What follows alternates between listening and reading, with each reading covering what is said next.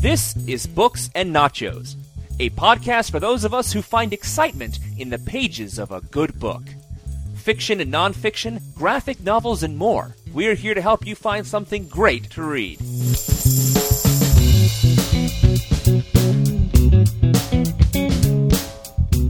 Welcome to Books and Nachos, the Venganza Media podcast about everything in print. Stuart in LA here with some great news. James Bond is alive and well and returning for a sixth novel, Dr. No.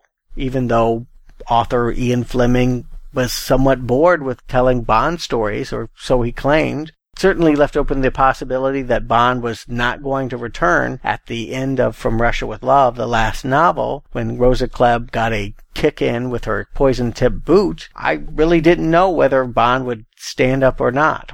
Okay, I knew because I've seen all the things I have to read, and there's a lot more material coming down the pike. But I imagine people at the time, readers, did not know whether Fleming would get the bug again to write more 007. But the good news is that they didn't have to wait that long. In 1958, less than a year after publishing From Russia with Love, they get their answers. And it's not really well defined what happened to Bond. Apparently the paramedics on the scene were familiar with curare, the poison that had been introduced into his bloodstream, and applied the necessary techniques to make sure that he healed.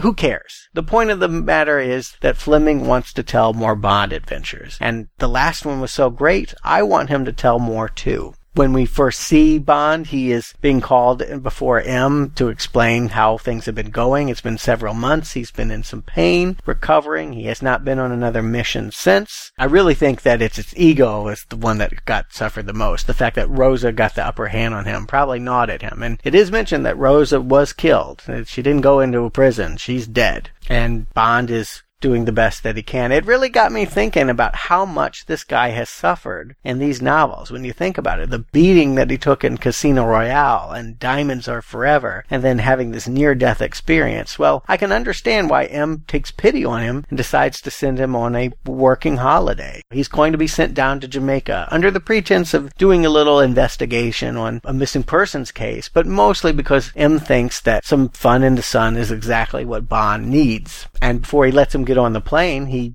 does a big deal here. He makes him turn in his gun. For the past 5 novels, Bond has been using a Beretta. It malfunctioned, and that was why Rosa got the upper hand there. And so now Bond is being given a new gun, what I would consider his signature gun, the Walther PPK.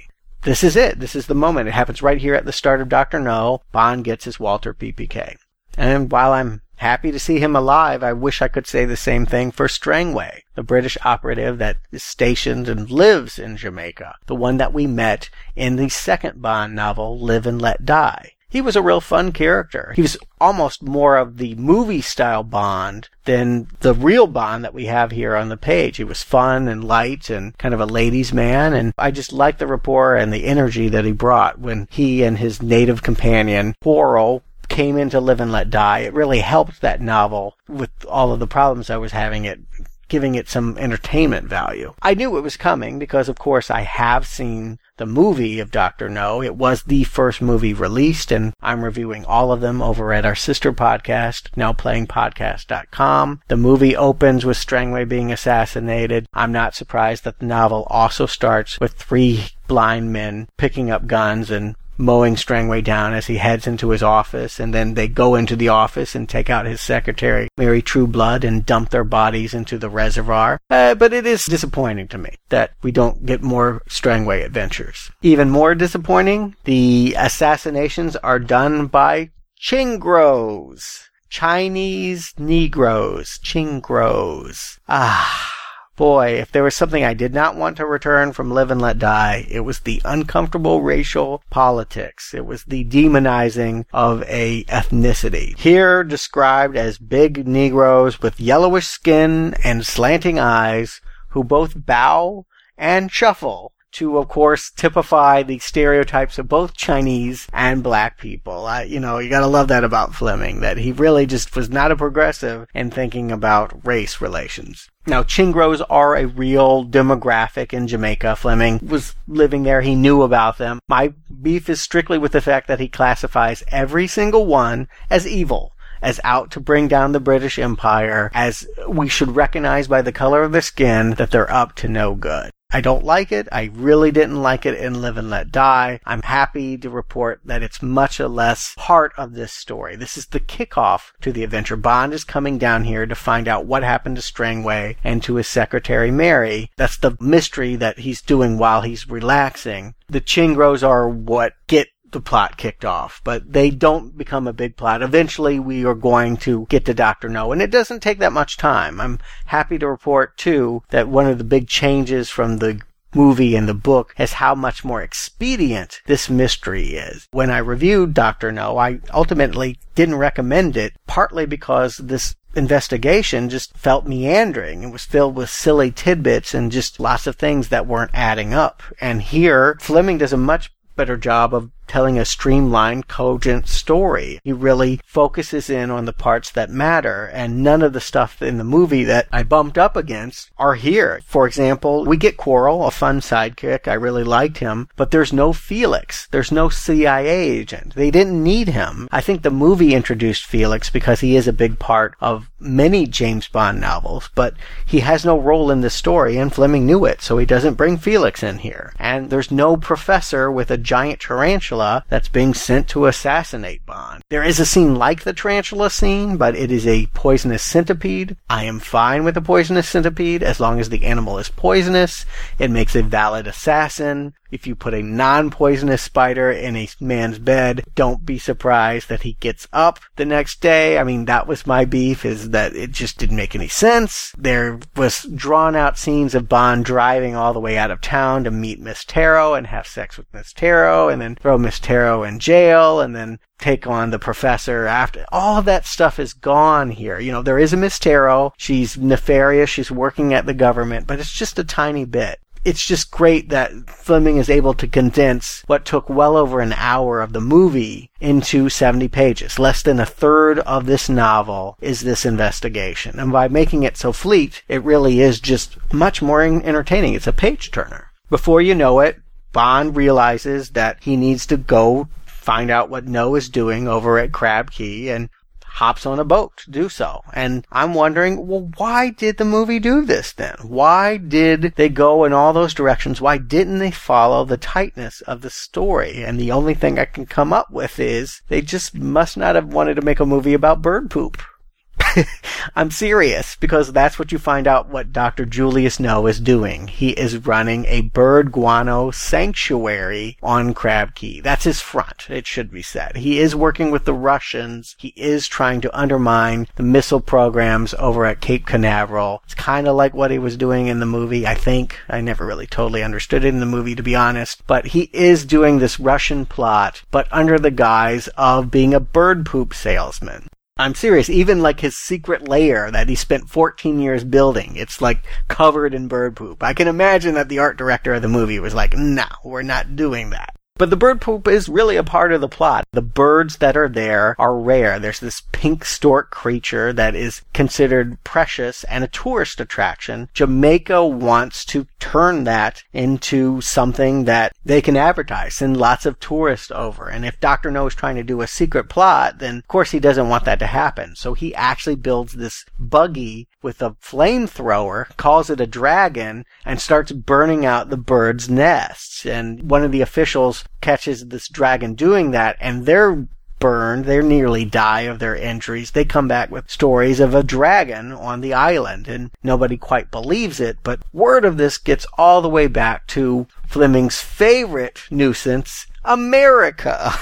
The Audubon Society, bird lovers. There is a group in America that is out to protect populations of birds and will get into big skirmishes with governments over protecting and preserving wildlife. They hear about birds being burned on an island. They're sending over people to investigate, and their plane mysteriously crashes. And that is why Strangway was brought into the case. Strangway was investigating both the birds, the dragon, and the death of the Audubon people. That's what he was working on when the Chingros came and assassinated him. So Bond is starting to figure all of this out. It's whoever is asking questions ends up dead. And it all leads back to the bird poop salesman. Quarrel and Bond reach the Crab Key Island and, in fact, do meet Honey Child Ryder, who was played by Ursula Andress very famously. She appears in the novel, much like she does coming out of the waves in the movie. She's described as Botticelli's Venus, and really the only difference is she has sort of a broken nose. She's not a perfect beauty, that there's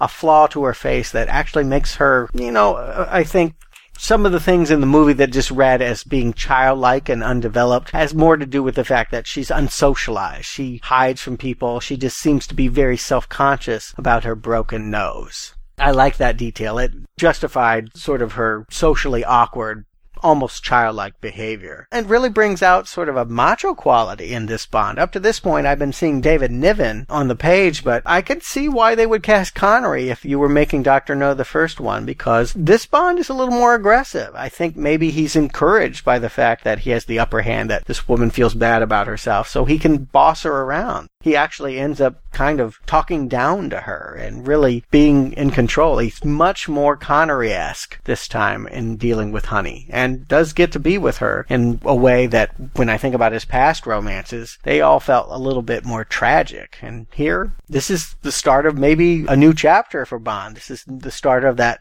Playboy Lothario. Well, the three do end up encountering the fire-breathing dragon, this buggy that is a flamethrower that burns out birds' nest, and Quarrel is killed, and Honey and Bond are taken captive and taken underneath the bird poop into the secret lair where they meet Dr. No.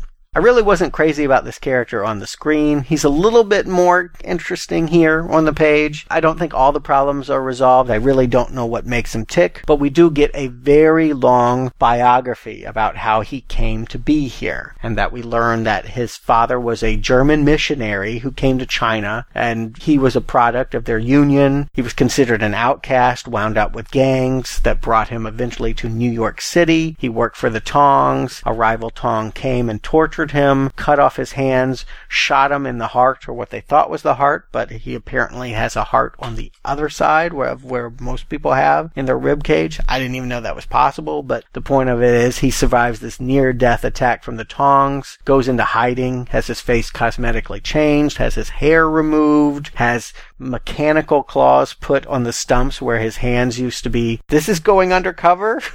I didn't think that this was like a good disguise, but I think it'd stand out, particularly since the guy's like 6 feet anyway. But he goes to Milwaukee to study medicine, and then rouses up the money that allows him to go and buy the island of Crab Key, where he's been working since 1943, selling bird poop and building this lair to get back at America. He calls himself Dr. No because Julius No, his father's name was Julius, and No is the rejection of his father. So that's as much as character defining moments as we get. It's a very long passage explained to Bond and Honey over dinner, but I don't know that I ever really understood why you make the jump to him wanting to side with Russians and attack America. I don't know. Maybe if the dead were American, I could follow that a little bit more. But one thing's for sure, I do like this character. It is closer to sort of the big, over-the-top villain that I was looking for in the movie and didn't get. And speaking over the top, we also get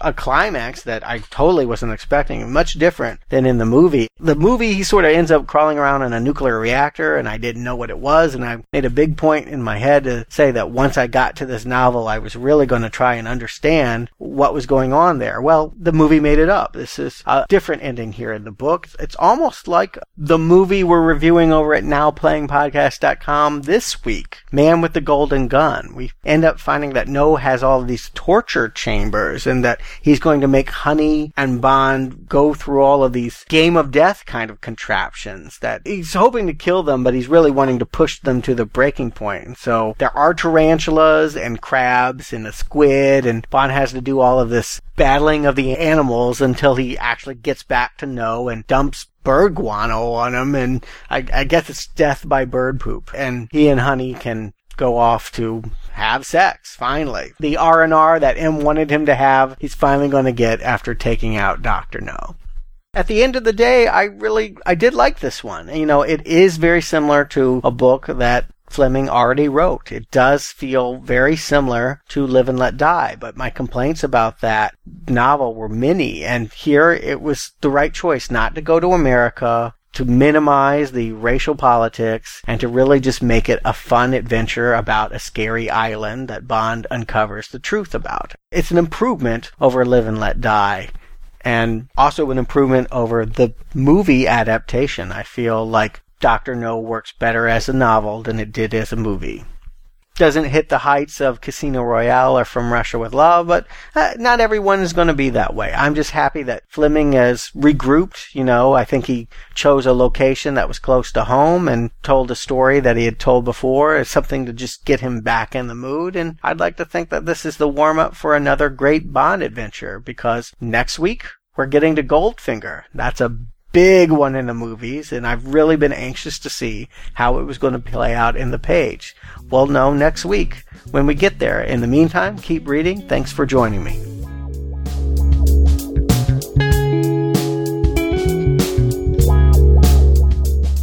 Thank you for listening to Books and Nachos. If you enjoyed this podcast, please leave us a review on iTunes, and you can catch back episodes at our website, booksandnachos.com. The music for Books and Nachos is The Right Prescription by Chai Weapon, which can be downloaded at podsafeaudio.com. Books and Nachos is a Venganza Media production. Copyright 2012. All rights reserved.